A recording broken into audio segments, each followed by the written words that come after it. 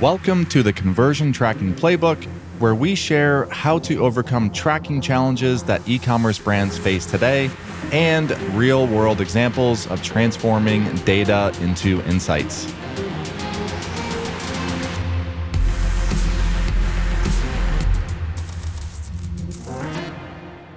Welcome back to another episode of the Conversion Tracking Playbook. I'm your host, Brad Redding, and I hope you are having a great start of your holiday Q4 shopping season, and you aren't going too crazy. Like I know generally this time of the year, I've been in Black Friday, Cyber Monday mode for, 15, 16, 17 years, too long, getting old. Today, I'm going to talk about a very specific topic around compliance and where I see the future of compliance going. So this could be cookie consent, et cetera, and some of the reasons behind that. This was part of my presentation that I gave at the Vervant Pulse conference last week in London. And the talk was really around the future of web analytics and measurement. So just talking about some pains, problems, challenges that I see, and then some future thinking, both just based on the way I see the potential future looking, and also with some of the amazing smart team members here at Elevar with some of their input and thoughts as well. So let's just start with compliance, what I mean by that. This is the GDPR, CCPA, CRPA, which is the new California CCPA version. Anything in that world of, again, consent compliance, cookie compliance, etc. I'm going to be candid right now. It's kind of a terrible experience for everybody. It's a terrible experience for users. It's a terrible experience for brands or anybody that owns a website that needs to implement compliance. And a terrible experience for the analysts, anybody that's responsible for implementing and maintaining compliance. Now, I don't want you to think that the statement that it's a terrible experience means that I don't believe that it should exist, because it's not what I'm saying. This is very much my point of view on just the way it is set up to work today. So let's just talk about the user experience. So this is a user goes to a site and it differs between the country that you are on, and they are prompted with anything from a basic, hey, there's a little cookie pop up in the bottom corner of the browser. And it's like, hey, we're only showing this because we think we have to. We're not going fully into compliance. And by you using our site, you are consenting to our cookie policy, et cetera. Have a nice day. And it just has a little button there. And that's basically what it states. Some sites will try to get cute with the language, et cetera. But that is what it is. It is we are only doing this. It's not really compliance, but we're doing it because we think we have to. And then we have the opposite end of the spectrum where the experience is, you literally cannot enter our website at all. I don't know if Dick's Sporting Goods is still doing this. This was an example, 6+ months ago. But if you tried to go to dicksportinggoods.com outside of the US, so you didn't necessarily need to physically be outside the US, but if you were IP, I'm assuming they were doing IP targeting, if it was detected that you were trying to load the site outside of the US, you literally couldn't use the site. They just stated, hey, you can't use our website in your current region that we've detected. Sorry. That is the complete opposite end of the spectrum. That's one end. That's like the worst experience ever. I was going to say the beginning is having that little cookie like, hey, by you scrolling 10%, you're accepting our use. Maybe there's actually one step further than that, which is just having no compliance at all. So the two opposite ends of the spectrum. Now in between there are so many deviations. If we take one step back from the Dick's Sporting Goods example, it's you can use our site, but you have to go through and select these different toggles and what are you consenting to? So you can actually use the site, but you can't use it. It's kind of like you have to create a login or sign in. So you actually have to physically select these before you can use the site. So you can use it, but you have to go through this process. And this is obviously largely found in Europe as part of GDPR. That experience is terrible too. Maybe it's just me, but if I was not in this industry, do I know the difference between performance cookies, the four main categories of cookies? Are users really going to know the difference and read the fine print and go to these terms of use that are, I don't know, 10 pages long? No. I mean, there's just not. Like majority of people will not know. If you're not in this industry and entrenched in this, especially on the analytics side, if you're not in the Slack measure community, you probably have no idea what a lot of this means. So that creates this process of conversion optimization around compliance acceptance. Like, how can we A/B test and move from 45% to 60%? Again, I get it. It makes sense. Like, I understand why that is part of what you may have to do today. So you just don't end up trying to run a business without any data collection, any remarketing, any conversion tracking, et cetera, because more likely that will not end up successful. But again, it's like, man, why is that even something we have to do? We have to A/B test consent opt-ins because the generic consent opt-in is such a seemingly bad experience. So now let's go back. Let's come to US and around the CCPA and CRPA. I think, hopefully I'm getting that right. And this is not quite the GDPR, so you can access the site, but if you don't want to quote unquote have your data sold or used by other third parties, again, as a user, you have to go through the process, fill out a form. The form may or may not work. Every site's different. So if you go to your CCPA or California cookie law on different sites, they're all different. And again, from a user perspective, we can see this with some of our own customers, but there really aren't that many people doing it. And I would imagine probably going to be a growing number of people that are doing that simply to try to find a loophole to pursue some sort of legal activity. So this, for many brands that might be listening to this, you may have been caught in the accessibility compliance lawsuits where you're getting a generic like, hey, your site's not accessible. My client tried to use it. We're suing you. We'll drop the lawsuit if you pay us $10,000. That went on for years and years. And I can see that being the potential future of bad actors when it comes to some of this compliance. So that's all user perspective. Again, I would love to hear counter arguments to this, that it's actually a good experience, but to me, it's a terrible experience, very confusing, not user-friendly. Now, when it comes to the brand owner experience, so those that have to implement this, it's kind of the same thing. It's pain in the butt to implement. No one's really going to know what to do. I even talking to some brands last week in London as we're going through this and chatting with a lot of the brands that were based in Europe or England, et cetera. And I was asking, what are they doing about it? And the common response is, we're kind of doing just enough to hopefully keep out of the spotlight until it becomes necessary, because we know the impact it's going to have on us as a business. So it's very much the play coy or naive until we really have to do it from a legal lawsuit, whatever it might be. And that isn't, I think, just running a business. That's risky.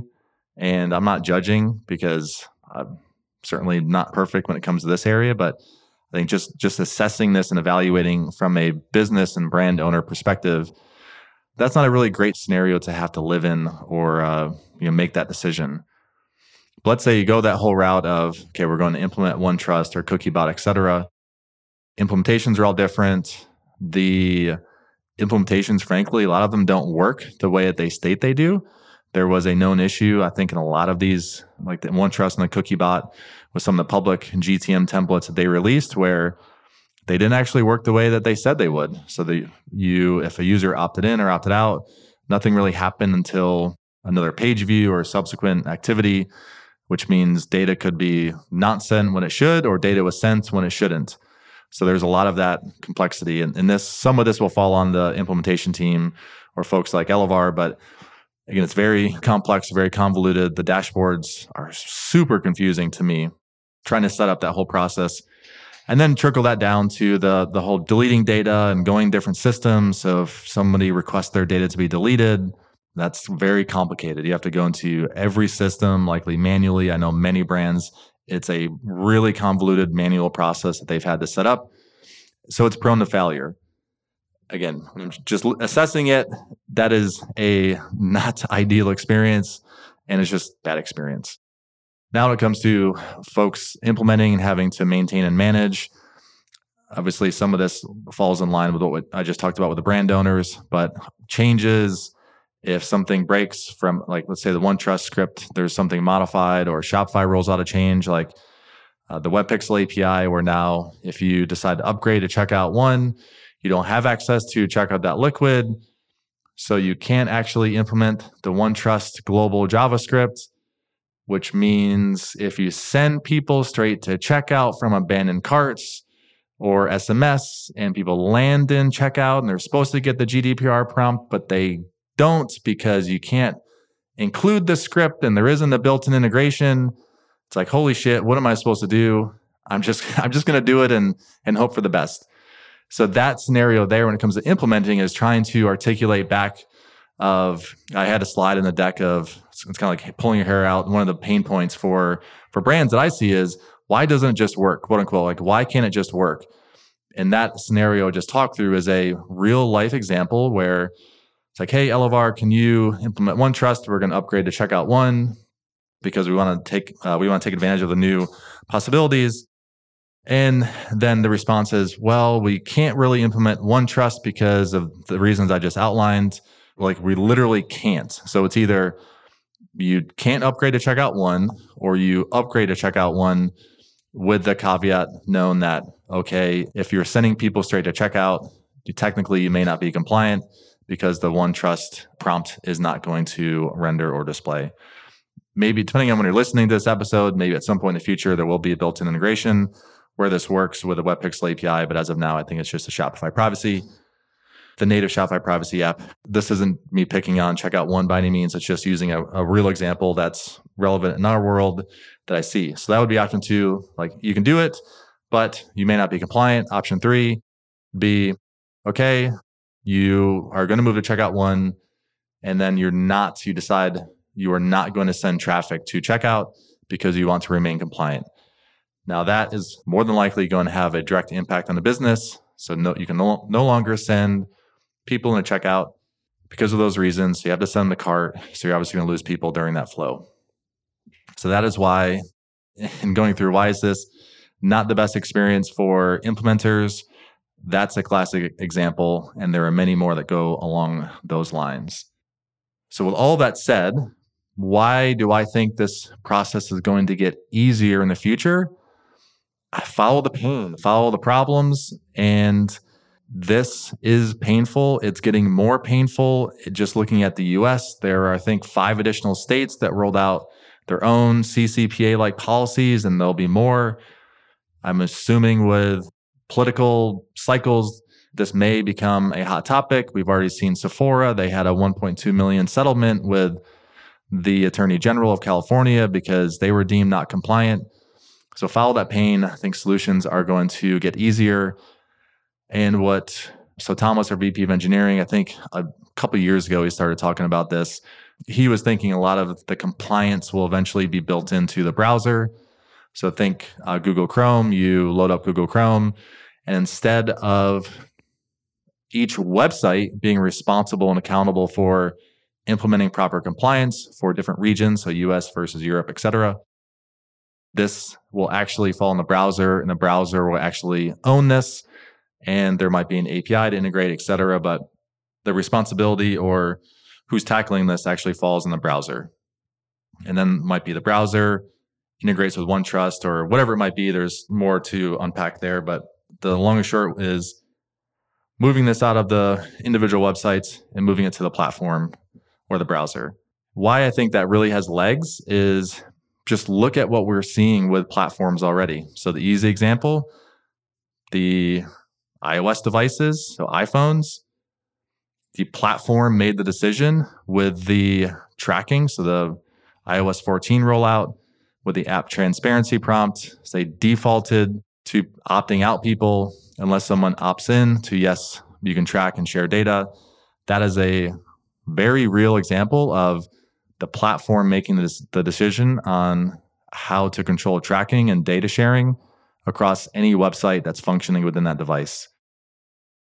Example number 2 is if we go back to that Shopify example and with the WebPixel API rollout and checkout 1, still very early. There are a lot of pessimists around the WebPixel API that's very public. it's easy to take that angle now. It's early, it's evolving, they're evolving it, but I think it's somewhat short-sighted to take that approach.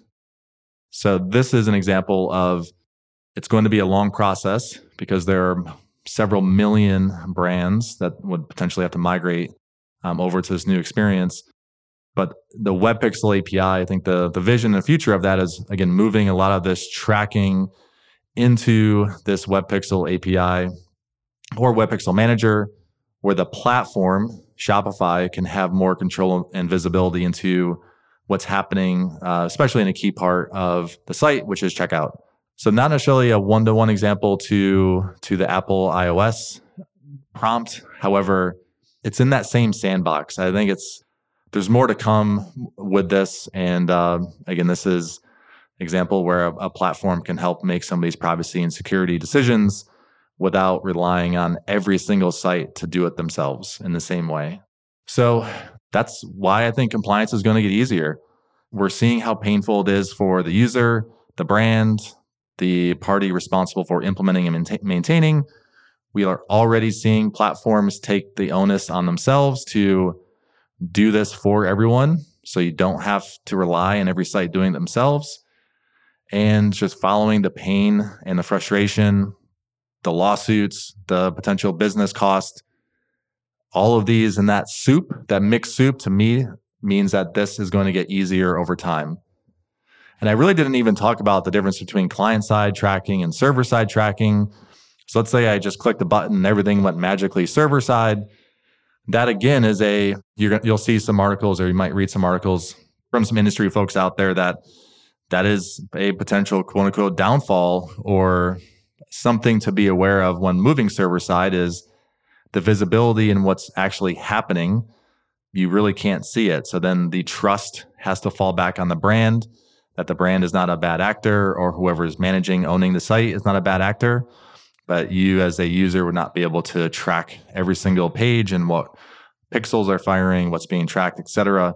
If everything is truly server-side and outside of their visibility, it's a gap. Just being candid, it is certainly a gap where you can't trust 100% of people are going to do the right thing and not still harvest that data.